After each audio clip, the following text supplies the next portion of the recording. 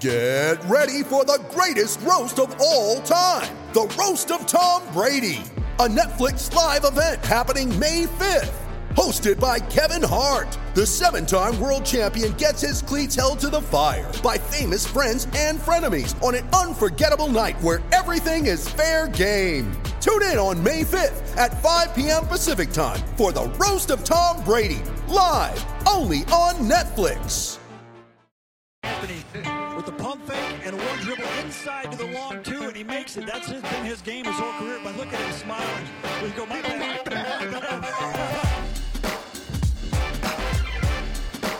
The long two.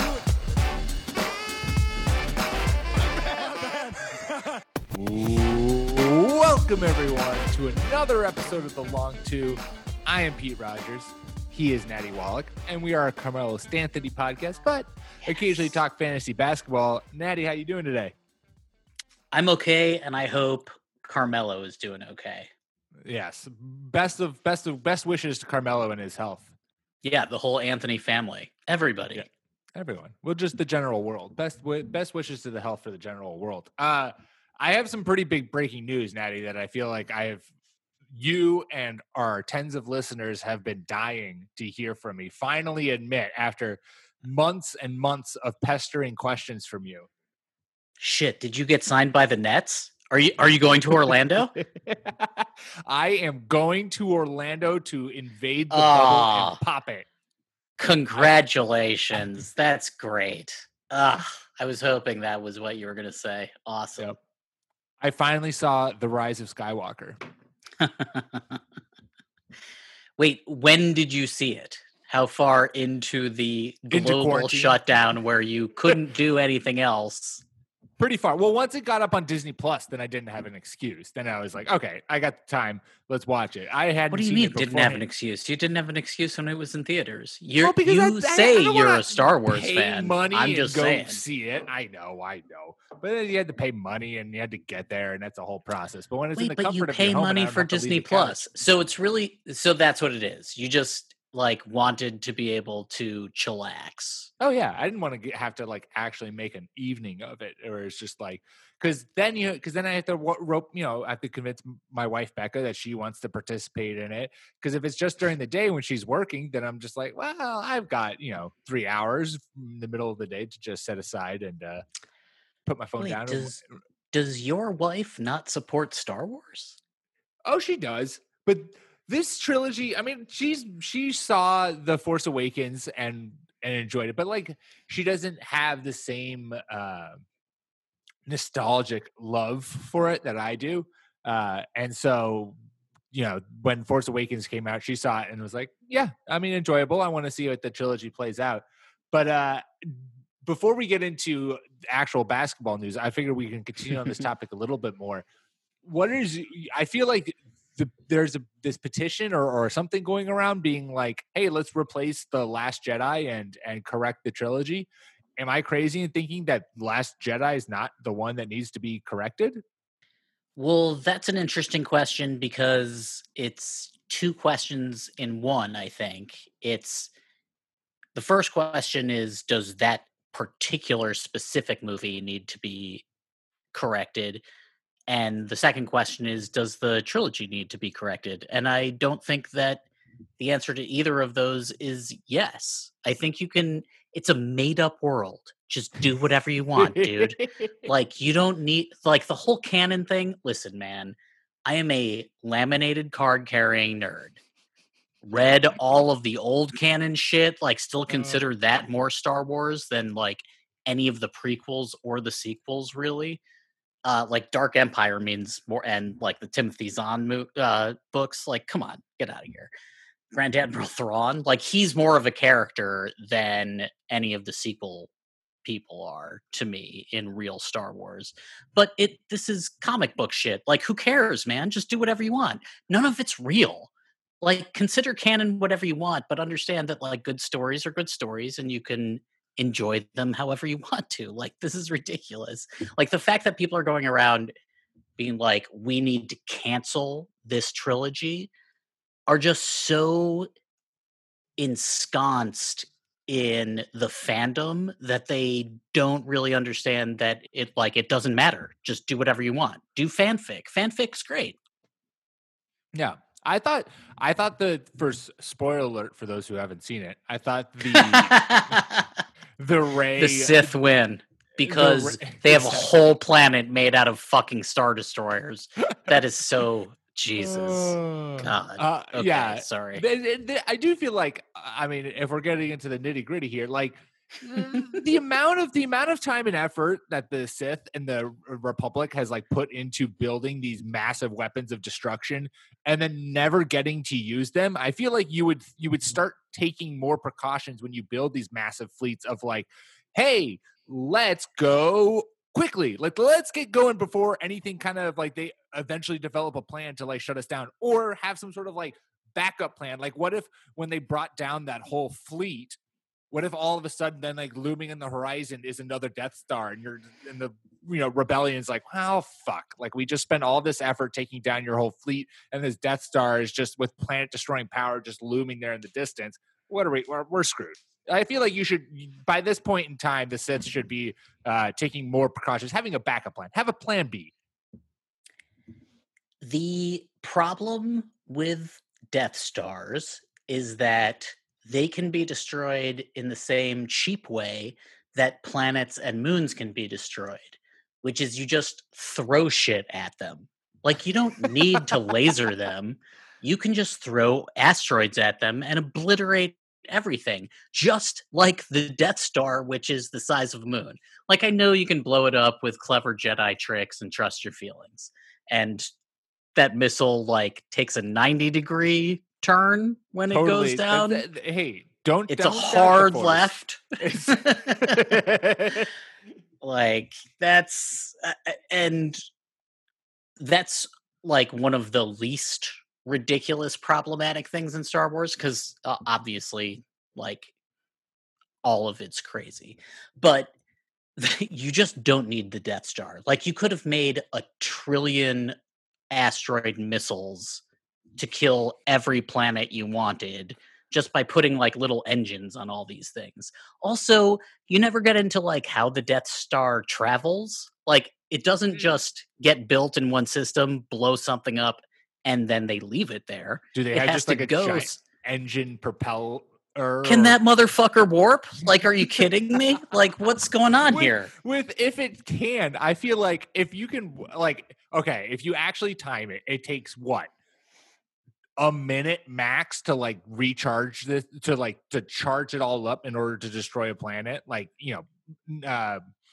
Princess Leia is not staring out that window for like an hour as they're, right. all like, is it ready yet? Is it ready yet? Almost. I just feel like if you have this super planet destroyer that we're presuming if it can warp, like, how can you not just be like, boom, planet, blow it up, warp, boom, planet, blow it up, boom, warp, and just like pop around the galaxy and just blow everything up before the rebellion's even like, oh shit, they have this giant planet destroying, star.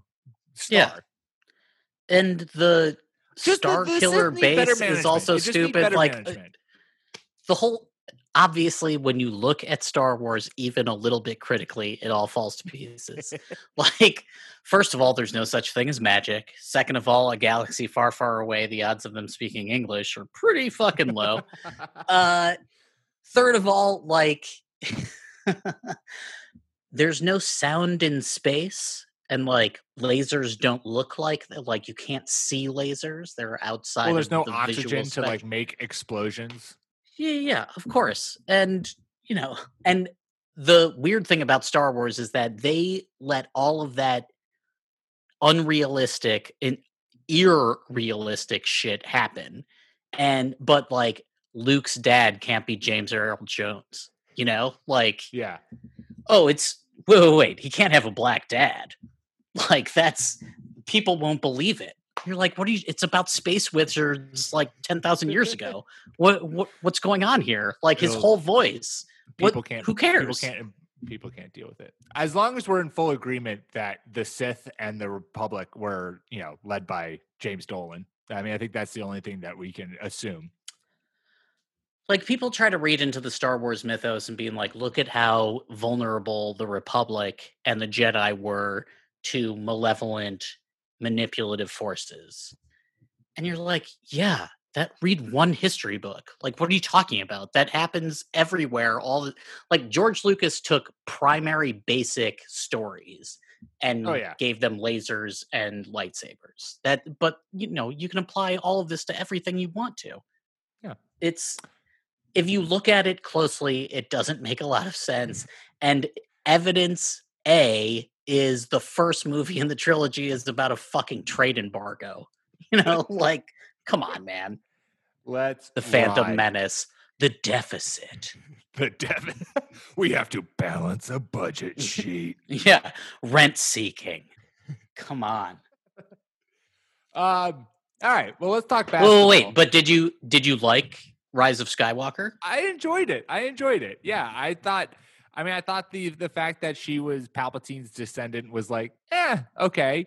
I think I was the biggest thing that I was kind of underwhelmed by. I felt like they gave a serviceable answer to it, but I would have liked them to have really delved in it more, was Rey's and Kylo Ren's like Force connection. And they like briefly, or they kind of like, explained it a little bit, but I just felt like that was something really cool and unique to like this new trilogy that they could have done something really cool with, which they didn't really. They were just kind of like, it was like we're connected through the Sith or whatever. I don't know.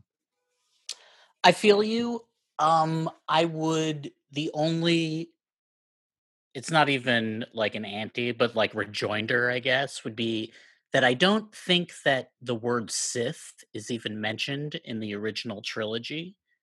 So like, I think a lot of Star Wars is about filling in what happens around the movies, and the Jedi duology or dyad. They're a dyad. That's what it is. Like, I think that's like, we're going to explore this in the comic books and the novels and the video games and the TV shows. Because like a lot of the stuff that we know about Star Wars wasn't actually like even mentioned in the original trilogy.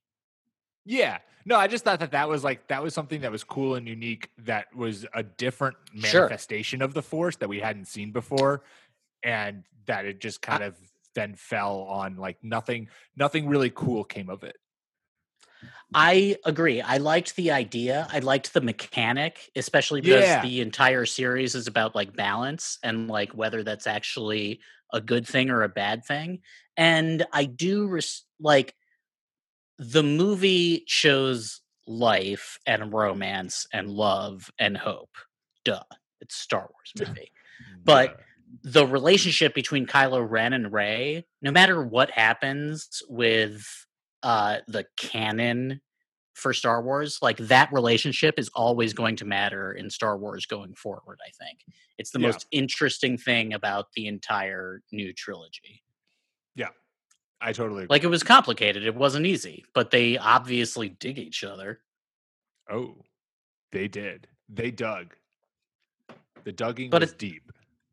But it was also like the retconning in Rise. Also, Rise of Skywalker is such a shitty name. That's so goddamn bad. Yeah. Jesus. Wait, so how did you feel when she buried the lightsabers at the end and like lit her new one up? I mean, it did not strike as much of a chord with me as like Force Awakens when I watched it. And that was probably because I saw it when it like first came out and was like deprived of Star Wars content. Force Awakens, like, everything that happened, I was like, yes, this is incredible. It was so funny, and like there was so much fan service, but who cares? Like Han Solo's in it. Like, get out of here. And there was some of that too. There were some moments too in The Last Jedi that were like that. I had like the final showdown between Kylo Ren and Luke. I know some people had issues with that. I thought I rewatched it and I was like, this is actually great. Like, this is awesome. I'm fully on board with this. I didn't find, and I've only seen Rise once, and maybe I need to watch it again. There weren't moments in there where I was just like, yes, like even when Ren just like, or Rey figures out how to do lightning and like destroys Palpatine that way. I was just like, okay, cool. Like I wasn't blown away to the point where I was like, yes, let's do this. Yeah, a lot of unlocked skills and like, power ups out of nowhere occurred in this. Right. And I know that people have talked about that too, where it's like it took Luke like all 3 movies to become like pretty proficient with the lightsaber, and Rey like picks one up and it's like, I am a fucking master. Ooh, okay. So I'm gonna be devil's advocate. I think that hit me. happens. Yes, let's go full nerd. Okay, All right. so I think the rationalization for why that gets explained later is that there are so few Force wielders in the galaxy anymore. She's like one of the only Jedi, so it would make sense that her skills are like more enhanced. And also, if she's a dyad with Kylo Ren, maybe she's good at lightsabers because he's good at lightsabers. Also, Okay. that's not really grammatically correct, but if you're good at lightsabers, you're good at lightsabers. I'm sorry. Okay. So you're saying that there's a specific like matter in the universe. There's a specific amount of force, and when there are less people who can tap into the force, those who can tap into it get more of it. Is that kind of what you're saying? I think that's how they'll they're going to explain. I mean, that makes sense. Because nerds want it's fine. There will be a 6-issue mini-series comic book where it's like, oh yeah, well, Rey like got to channel this stuff because when there's only 7 Jedi, like all of them are gods. Whatever. Yeah. Who cares? I can dig that. Hats off to those who stuck around. Those who doff the cap, tuning into the Long 2 podcast, ready for some basketball talk, and we're 20 minutes in and just getting to it, but we're getting to it. I promise. We are talking off season. We're looking ahead, and we're talking one move that each non-playoff team should make this off season. Natty, why don't we start with you? There were 8 teams. We each took 4. And so we have one move, one signing, one trade, one. I know you said a lot of your guys are free agent gets. Mine are a whole plethora of things, but let's start. Nice. Charlotte Hornets. What is the one move that the Charlotte Hornets need to make? Okay. Charlotte's. So this is talking about teams like we have no idea what the future holds, what's going to go on. We're just talking about rosters now and like relatively reasonable predictions for the future after free agency. Making a mild assumption that things will be normal enough that a 2021 season will occur and that there will be an off season that will get you that you need to get prepared for that 2021 season. Yeah. And like you don't have to wear like mech battle suits. And it's just like regular basketball. Right. Okay, so Charlotte, I like this team. They're a fun team. So it's Devontae Graham, Scary Terry Rozier, Miles Bridges, PJ fucking Washington, and Cody Zeller. This is a team that is very small, and listeners of this podcast will know that I don't really think that you need to spend hard for point guards or for centers unless they're elite. I think this team could use a tall wing. I think Joe Harris would be a really smart signing for this team. He's a guard with size. He's not great at defense, but like this team, they don't really need an elite defender as much as they need someone who can space the floor for the real stars of the team, which are the wings, Miles Bridges, and hopefully PJ. What did I say? Hopefully. He will be the best player in the NBA in 4 years. Yeah, I think that's a great get, especially since this team wasn't bad from downtown during the season. And so I think adding yet another 3-point shooting presence and a guy who I think this one of the best 3-point shooting presence. Well, and also a guy too who isn't going to take the ball out of PJ Washington or Miles Bridges' hands. Like he can play that role where he just kind of waits in the wings, waits on behind the line, and gets the dump pass and he's able to, get you a corner three. So I think that's always something where you want to find the pieces to take a young team and give them that next step, but you don't want to do it at the expense of your young talent's development. And so I think Joe Harris is a perfect kind of role player who's already set in that role, pairs well, gives them some size like you were talking about, as well as outside shooting. And he's like a 5.5 guy. Like he can start for you or he can come off the bench. Like it's, if he's your sixth man or even seventh, like it's totally okay.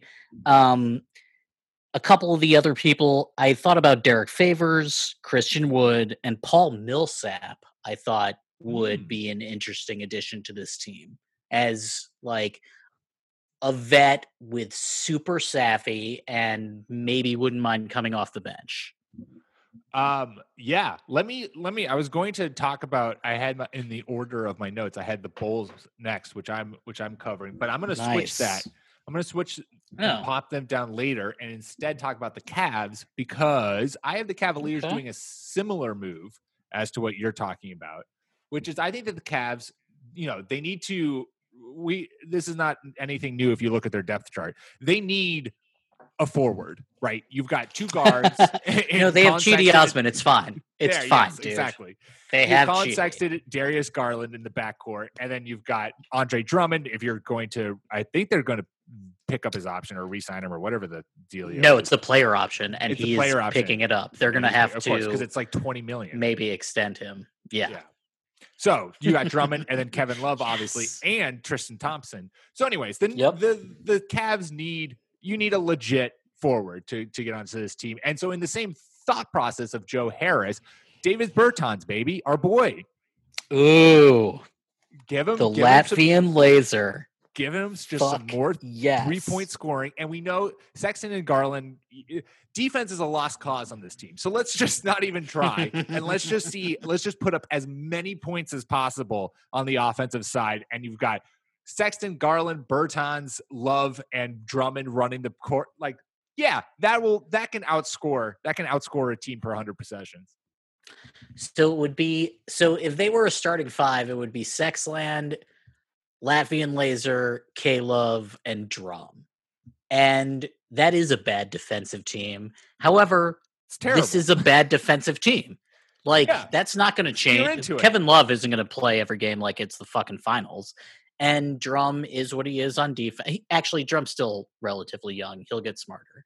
But the young guards, they need a lot of improvement on that end. And honestly, they need a lot of improvement on the offensive end too. And in terms of efficiency, the laser provides them an outlet pass, which would probably help their stats and, their scoring. So I love that. That's great. I actually agreed with you. So I tried to pick your teams too. And I was GR3, Glenn Robinson III. He might be a nice sort of affordable, solid wing, Chidi Osman-esque eye roll.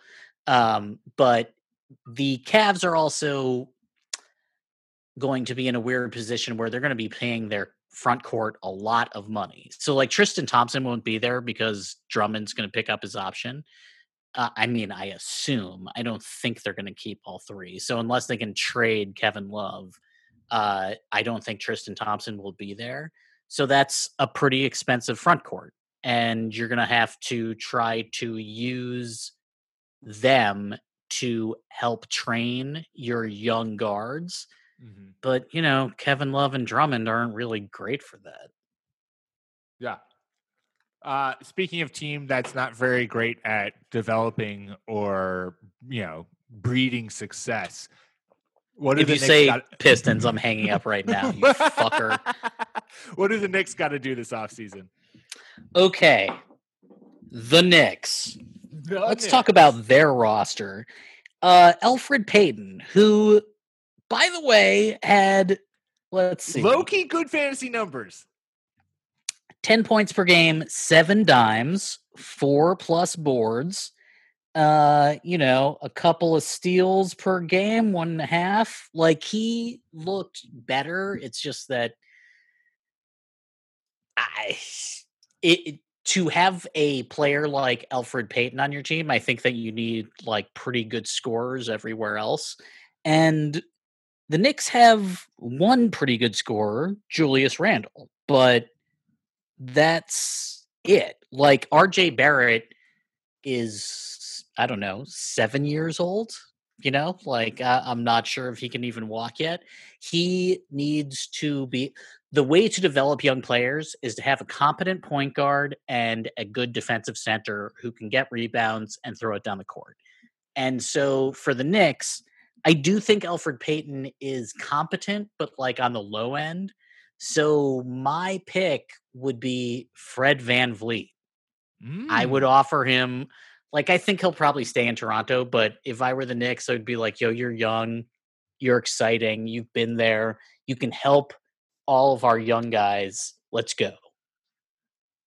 Yeah, I like that a lot, especially, and I think you're right that he could, or there's a chance that he stays in Toronto, but I also see, given the amount of kind of like pub that he's gotten recently and like the strides that he has taken since, the championship they won and that run, I could easily see him wanting to be like, I would like to like run my own offense. Let's get out from under Kyle Lowry. Like, let's do my own thing. And, there's always the draw of being the one who saves the Knicks. Now, I'm not saying Fred VanVleet is going to like come in and fix the Knicks, but I feel like there's still always this draw of like, God, this fan base needs someone to root for and to love. Like Linsanity, for that like 2 weeks that like Jeremy Lin was the best player in the NBA, fucking people went mad for him. And so if like Fred VanVleet could take his developing talent from Toronto, where no one cares about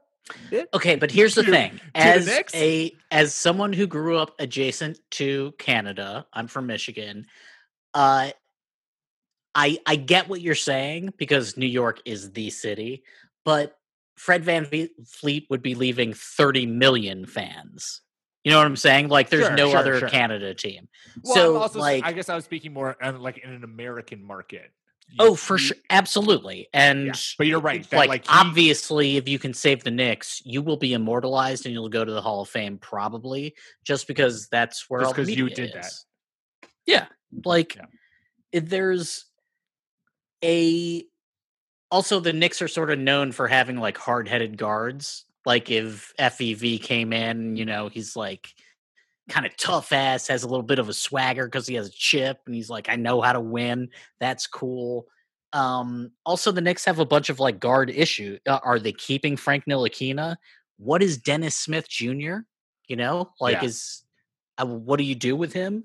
RJ Barrett, I think, is the most important asset you have. Orange Julius is there, but also Kevin Knox. Kevin Knox needs a good point guard. He there was a lot of buzz about him, and then it kind of fizzled out with his last season. So maybe there'll be a reclamation project to try to get his career back on track. Like, I wonder if someone is going to ask the Knicks for one of their front court players and Kevin Knox and just be like, yo, like, we'll take that contract and we'll also take this wing who maybe you don't want because maybe he crowds out RJ Barrett. But I think he's an intriguing player, but I'm not really sure if the Knicks are the right kind of team for him to truly blossom. That's fair. All right, let's talk about the Bulls. And the Bulls, it's not a player, but it's one obvious move that they got to make. Natty, I'm sure you can probably predict this. This is not a re-sign Jim Boylan. Fucking 5-year extension, dude. Just give him the reins. Yeah. Kick Jim Boylan out of Chicago. Like, the fact that your best player and your head coach are already butting heads is not a great sign. But when we did our early podcast, when we did our earlier podcast talking about like our playoff predictions way too early before the season even started, you and I both were like, this Bulls team could sneak into the 8th seed in the East, or could be even higher. Like, this is a talented squad if everyone's healthy and everyone's firing on all cylinders. And I know injuries played into it, but they won 22 games. Like, that is a wild underperformance. And I'll go one further, Natty. Not only should they fire Jim Boylan, go get Kenny Atkinson. Go get. Oh, I like that. Easily the best coach on the market, I liked who him. was doing phenomenal for the Nets before he just got expedited out of there for, because Kyrie said conscious uncoupling. Okay, dude. Like exactly. Someone knew the Rona was coming, and he was like, "I'm out." There you go. So I think if you get, with the amount of talent that's there in Chicago, get Kenny Atkinson or any coach who actually knows what they're doing. Get rid of Jim Boylan. And this team you're going to get a big jump from 22 wins. I was half dreading that. I mean, not even half dreading. So, obviously, this has been a scary time. And at one of my darkest moments before Garpax was disintegrated, I was like, "Oh shit! What if they go get Daryl Morey?" Because God, the team is rife for trades. I think. Yeah. Every single player on that team is basically tradable, except I think we both like Wendell Carter. He's a fun player. I mean, he's tradable, obviously, but Zach, Natty, I'm so aroused right now at the thought of Morey taking over this roster and just he'd go crazy it down and with rebuilding it. He'd go absolutely crazy with it. Yeah, I mean, very interesting things would occur, but Chicago. Which is great. Fuck them forever. That's awesome. So the Bulls underperformed, but the finisher was injured. Wendell Carter Jr. was injured. Otto Porter Jr. was injured. It's they had a lot of bad luck, or maybe they just have bad health staff and a terrible coach who makes you practice too hard. But they've had that for a while now, back to back. I mean, actually, the Bulls, I sort of feel generally have good coaching luck. It's just they tire of them, because they, the MJ doc. It's as soon as Phil Jackson has success, it's oh, well, get rid of him. As soon as you, even Tom Thibodeau, anyway. There's so many moves the Bulls could make, but as a Pistons fan, I'm hoping they don't make any moves and they re-sign Boylan and it still sucks. So I think that the best realistic, cynical move they could make if they kept everything together, and a move that could actually really help the team, is a full-on blue-collar signing. How about Aaron Baines? Sure.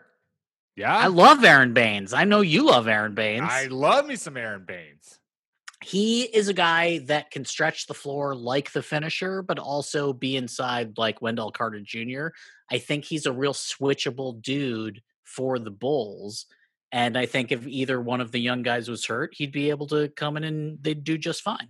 And consistency is good for them. Right. And he brings that Aussie toughness that they've been lacking since Joakim Noah, who's not Aussie, but had that interior toughness. Yeah, there's a reason to believe that centers won't change as much as we think they will, just because, if you have a big fucking strong ass dude in the paint, it's going to be hard to fucking get a layup, you're going to get fouled and no one likes to get fouled. Or just a dude in there who doesn't care. Will smack you around with little fucks given. Because Draymond does the same thing, but it's the fact that you can just be physical as not care about any kind of physicality. My job is to hurt their driver, right? Because then they won't drive as much. Exactly. It's very 1950s. Punch him if you have to. So that gives me hope for someone like Drummond. So it's I don't think that centers will score as much going forward, but there's still an interior presence is always going to be important, I think. Yeah. So that's one of the reasons why I continue to believe in Wendell Carter. I do like the Bulls roster. I've always liked Otto Porter Jr. He's, the contract he has, and good for him. But I think he's a really good complementary player. Yeah. All right. Before we move on to the final four teams that we still got to talk about, let's take a quick ad break. You ready? Showtime. On May 3rd, summer starts with The Fall Guy. Let's do it later. Let's drink a spicy margarita. Make some bad decisions. Yes.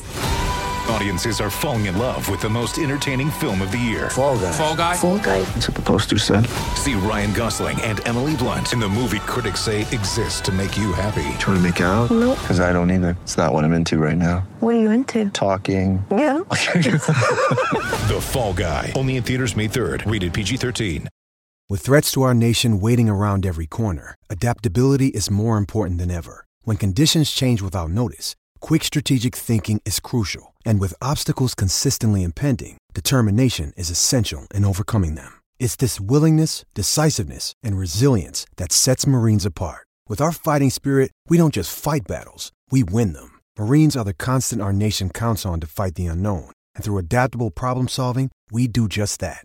Learn more at marines.com.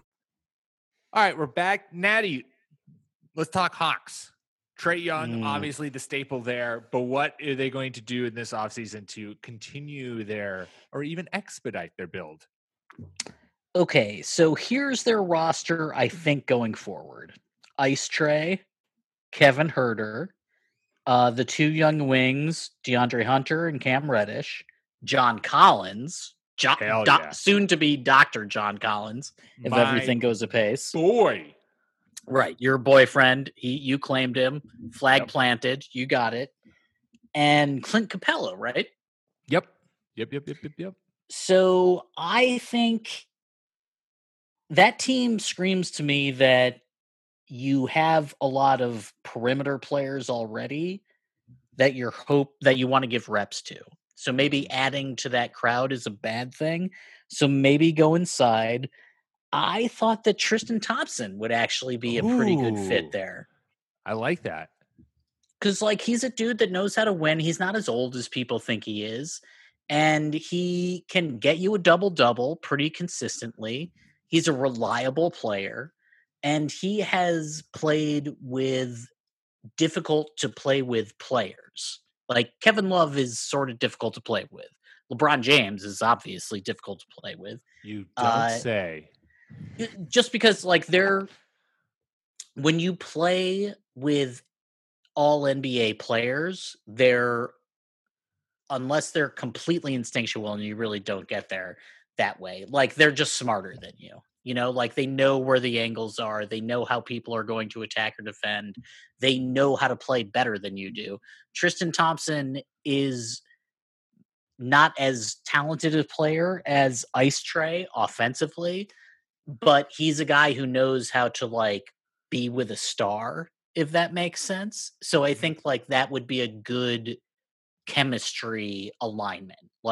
I've played with LeBron, obviously you can score 35 a night. Cool. Right on.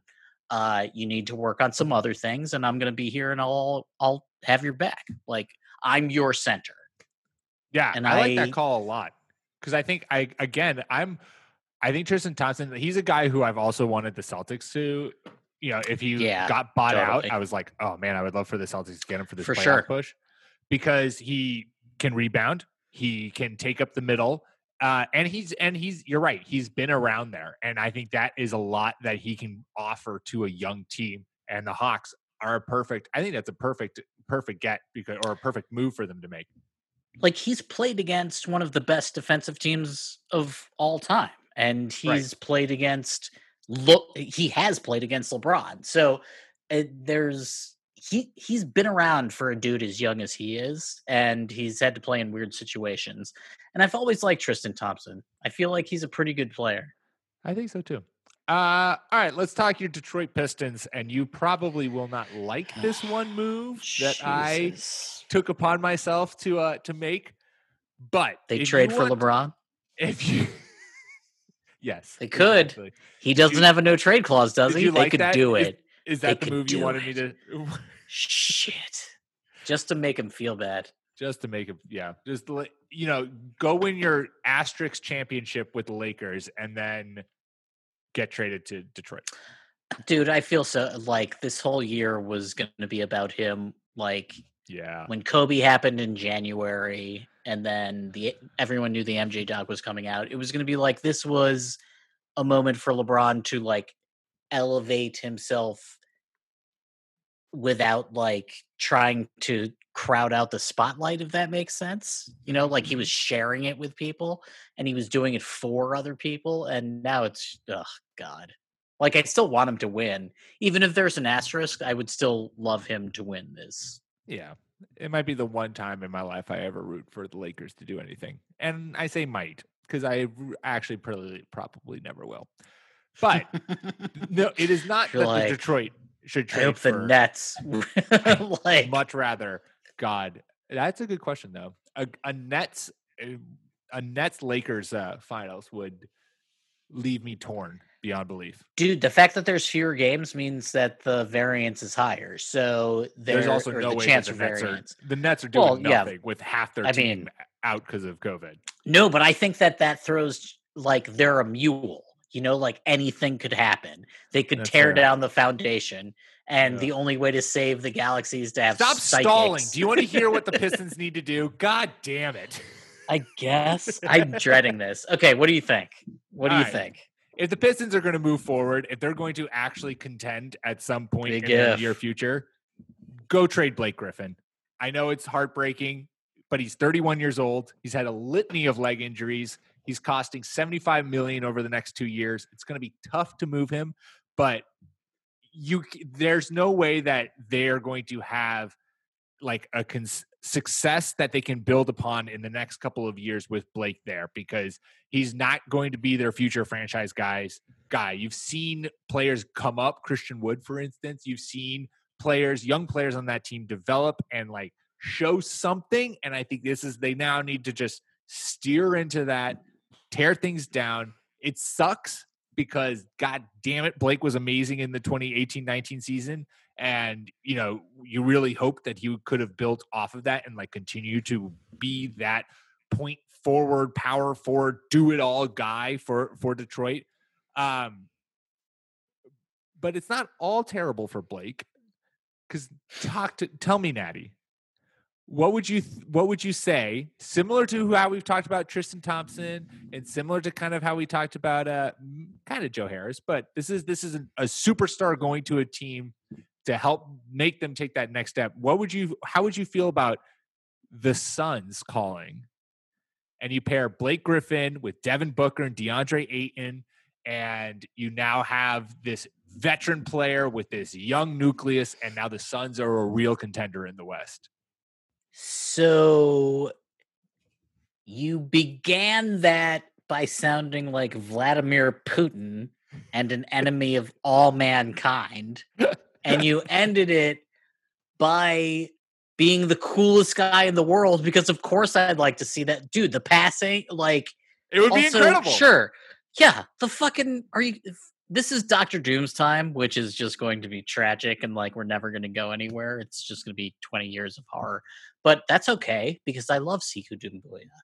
And Blake should since he's so old, he should go to a state with old people. So yeah, absolutely. So Arizona makes sense. Send him to a dry heat, you know, like his knees will probably be better. They had Steve Nash. Like, I'm sure that they have a pretty good medical staff, maybe, except Sarver. I feel like Blake advanced in ways as a player that got overshadowed by every other single player doing well. And also that like Detroit's, you know, mediocre. Like, it's not even that they're bad. It was that they were mediocre and boring. So I love Blake. I think he's a really good player, and I think he turned into an actual point forward.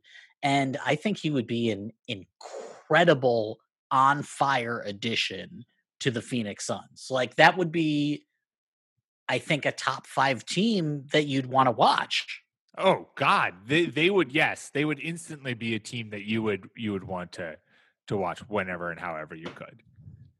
I'm glad. I'm glad I won you back over with him going to the Suns. Dude, I just like George W. Bush. Like, I looked into your eyes and I saw your soul, and you're not Putin anymore. Like, you're a beautiful angel, and I totally trust you.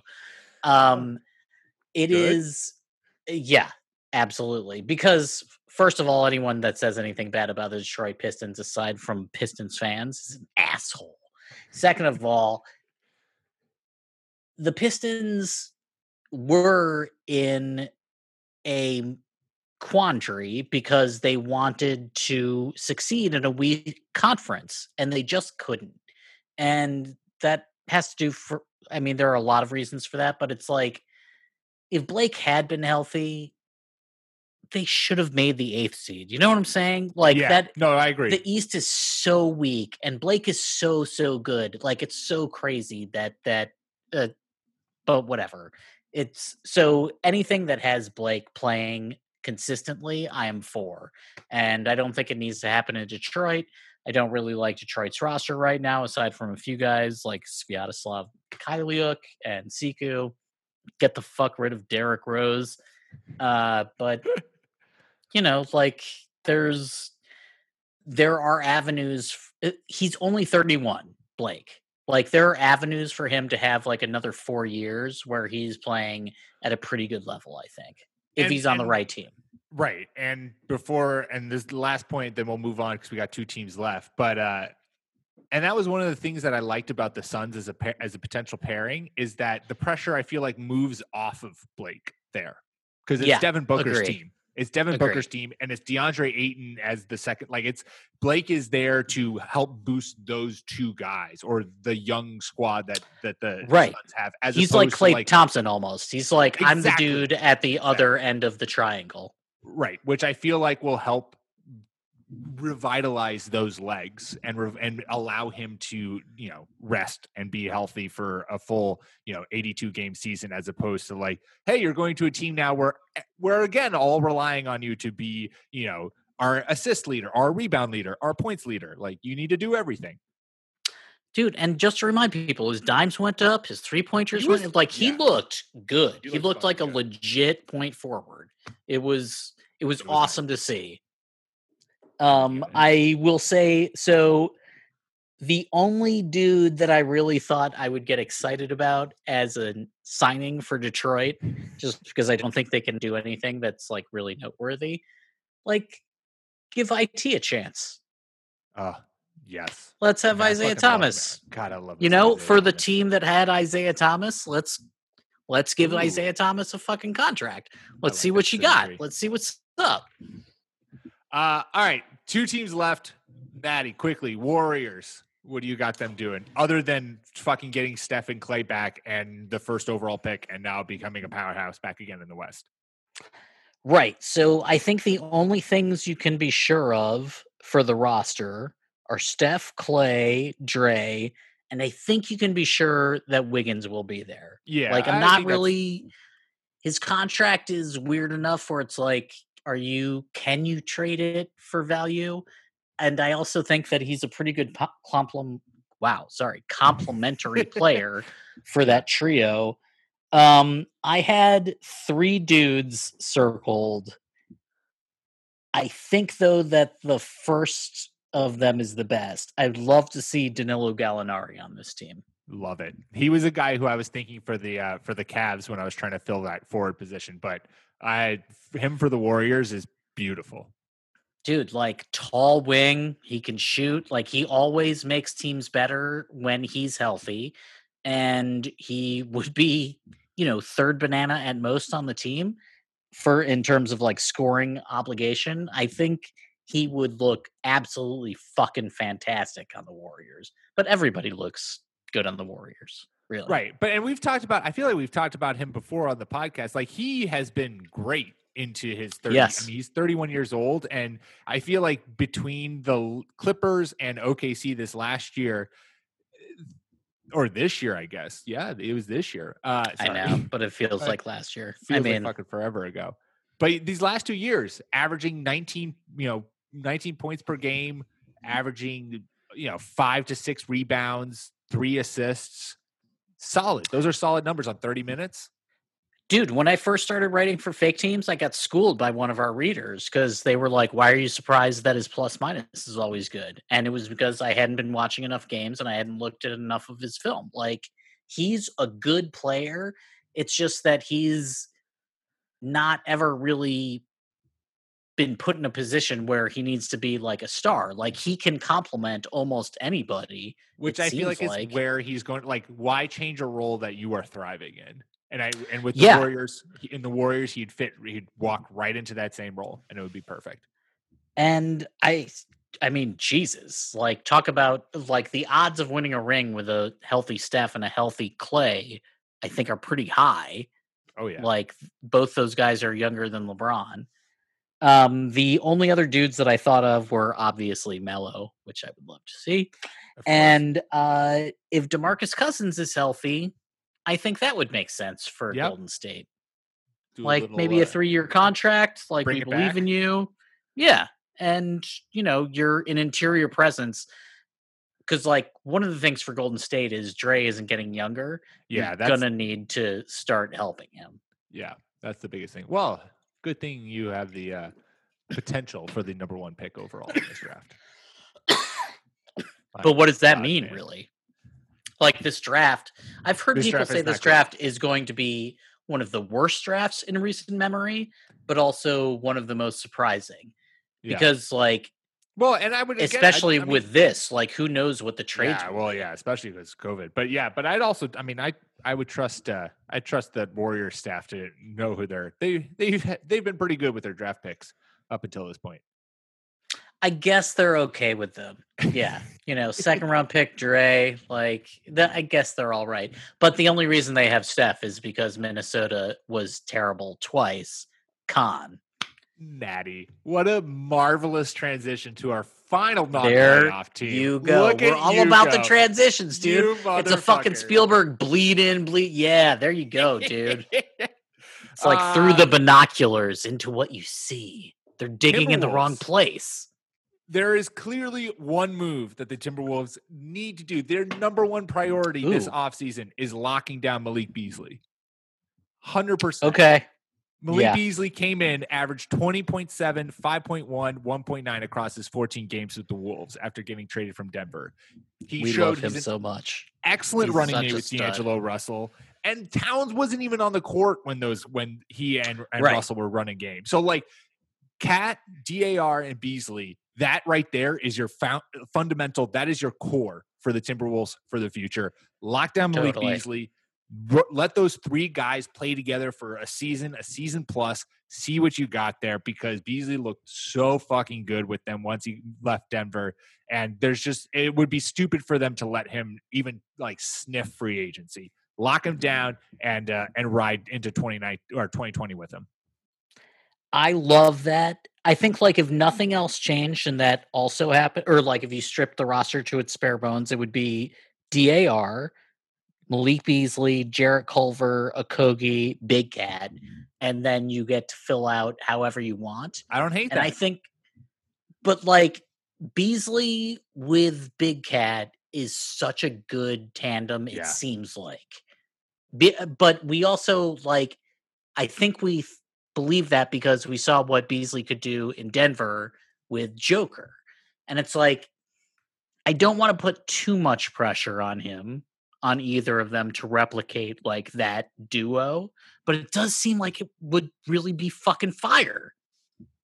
Yeah, 100%. And you're right. And I think that's something like Jokic and Beasley were bombed together. I think he and Cat can do the same thing. It's just, and you don't need, like, I'm not saying Beasley's going to come in and be another 20-point, but like maybe he is. It's just, you can't let that kind of potential walk out of your door if you're a young team that is trying desperately to keep Cat as happy as possible and wanting him to stick around. Keep your good players and try to push for a playoff spot. Dude, you just sent Maple Jordan away. Yep. Who was a 20-point scorer, more or less, but incredibly inefficient. Like, Beasley has the chance to be, I think, a consistent 16 to 18 guy. He's also a dude that isn't going to cost you as much money as Maple Jordan. And, like, you can fill out the roster with, like, Marcus Gasol is going to be available. Serge Ibaka is going to be available. Love it. Paul Millsap on this team, maybe. I mean, I love Paul Millsap. Like, I want him on every team. Maybe Christian Wood, another young front court player. I mean, Gallinari would be really good on that team. Nerlens Noel, maybe. Like, just have a fucking, like, cheap front court, shut it down defense guy. That team, I like what they're doing. I just really don't think that they're close to getting to their optimal point so long as they can't up the ante on defense. Like Cat's 24, I think, 23, 24. Like, he's one of the best offensive players in the league. Like, now we have to build a team around him to try to augment and enhance his defense. Like, that's what needs to get better. And you need a good fucking set of guards to do that. Like Fred VanVleet on that team would be interesting. Would also be nice. Yeah, I'm not saying no. All right, so there you go. Those are what we think the moves each non-playoff team needs to make. Natty, before we go, we're getting ever closer to the start of the Orlando bubble and the NBA season. We have had multiple players come out and test positive for COVID. We have yet to have, I think DeAndre Jordan is the only player who has officially said that he is not playing. Is that correct? No, I think there have been some others, but it's going to be trickling in. And the trickle might become like a stream, and then it might become a flood, and then it might just be Giannis and LeBron saying, well, let's just play one-on-one, and whoever wins gets the ring. In which case, challenge accepted. Are you fucking kidding me? I'll take that in a heartbeat. So I ask you, Natty, with things that are moving on, with Stephen A's newfound worry that players won't be able to stay in the bubble because they're all horny as hell and need to have sex. What is your feeling about actually being able to see an NBA season this year? Do you think are we going to get the full plan, or is it going to ultimately blow up? First of all, why does Stephen A think that Orlando isn't the place to go get some ass? I just love the fact that he is like, what do you mean? He doesn't say, he's like, these players, they're going, I mean, they got needs. I thought Epcot, like at 7:30, shut down and became, like laser lights and drinks. What's up? Right. Like Jello shots. Yeah. I am going to stick with what we've been saying for the past couple of podcasts, which is that I think it is a good thing to try and to keep trying to plan for it. And then if things change, you can't do it. Like if things remain the same as they are right now, I wouldn't do it. I think it's too dangerous. I definitely wouldn't do it in Florida. But I do feel like that there are ways to have a season. It's just you shouldn't do it in a fucking hotspot. And like that's on like them. Burning to the fucking ground. It's not a hot spot. And like some of this is on Disney. Like spot. They have all the sway in the world. Like they could have told DeSantis, like, this is affecting our business. You have to tell people to wear masks. Right. But they don't do that. And corporate America didn't do that really. So this is really the owner's fault. Like they wanted to have a season, but they didn't lay the groundwork to make it safe. And it's not just safe for the players. Like the Disney staff that are going to be in and out, like it's dangerous for them. And again, like I don't want to be this atomized about it, but like imagine one of the most significant NBA players getting sick or something worse. Or imagine this, like we've said this before, what if LeBron James tests positive, has to quarantine, never gets sick, and then the Lakers don't advance? Like there's so much that can go wrong with this, but I do think it's okay to try. It's just that if things, you have to stop if things are looking bad. And that's what's happening with a bunch of the states now. Like New York might shut down again to a certain extent. All of the states that didn't wear masks are obviously shutting down because you should wear masks. But it's okay to plan. Plan for the best. That's okay. Yeah. It's all right. Wear a mask so that we can watch J.R. Smith take the court again in meaningful playoff minutes. Dude, the last time we saw J.R. Smith and LeBron on the court, like LeBron, we all know had one of the best expressions. And this is why you need to wear a goddamn mask. If nothing else, screw your health and the health of others. Wear it so that we can watch LeBron and J.R. take the court one more time. together in the playoffs. Also to be nerd about it, like that's another tall wing player, and like the Lakers are just fucking gigantic. Yeah, like that is just. I guess that's true. Avery Bradley has said out, hence why J.R. Smith is now on the Lakers. But anyway, wait. So before we go, like you're a team that's go Boston. Like, what's Thank up? you. What would you like to see happen? Specifically as a Boston fan for the Celtics? Like, assuming everything's safe. Like, is there someone I'd you'd love like to to see the pick season up? go. Is there someone you like? For the Celtics. Yeah, I would love. Isaiah Thomas will forever be in my heart. So that would be so nice. That's what I was hoping. Love to see some Isaiah Thomas. I don't know. It would be so nice. He seems open to a reunion. I have no idea, but I mean that would be the number one guy on my list. Or if the Cavs decide that they're going to get Tristan Thompson out of there right now, then yeah, bring him over. But Isaiah Thomas is on the open free market is the guy who I would most. I'd root love so to see hard him. for the Green, and I fucking God, hate you guys. But it's like he's such a. It would be such a cool. wonderful guy. I would also like him to go back to the Wizards and just catch fire. Like that's the thing. If this actually does happen and it's safe, it's going to be so random and strange. It's going to be incredible. It's like, yeah, I mean, their plans is like 10 different basketball games in like a 6-hour period every day. And it's just like, I don't even know how I'm going to process it, but it's going to be heaven on earth.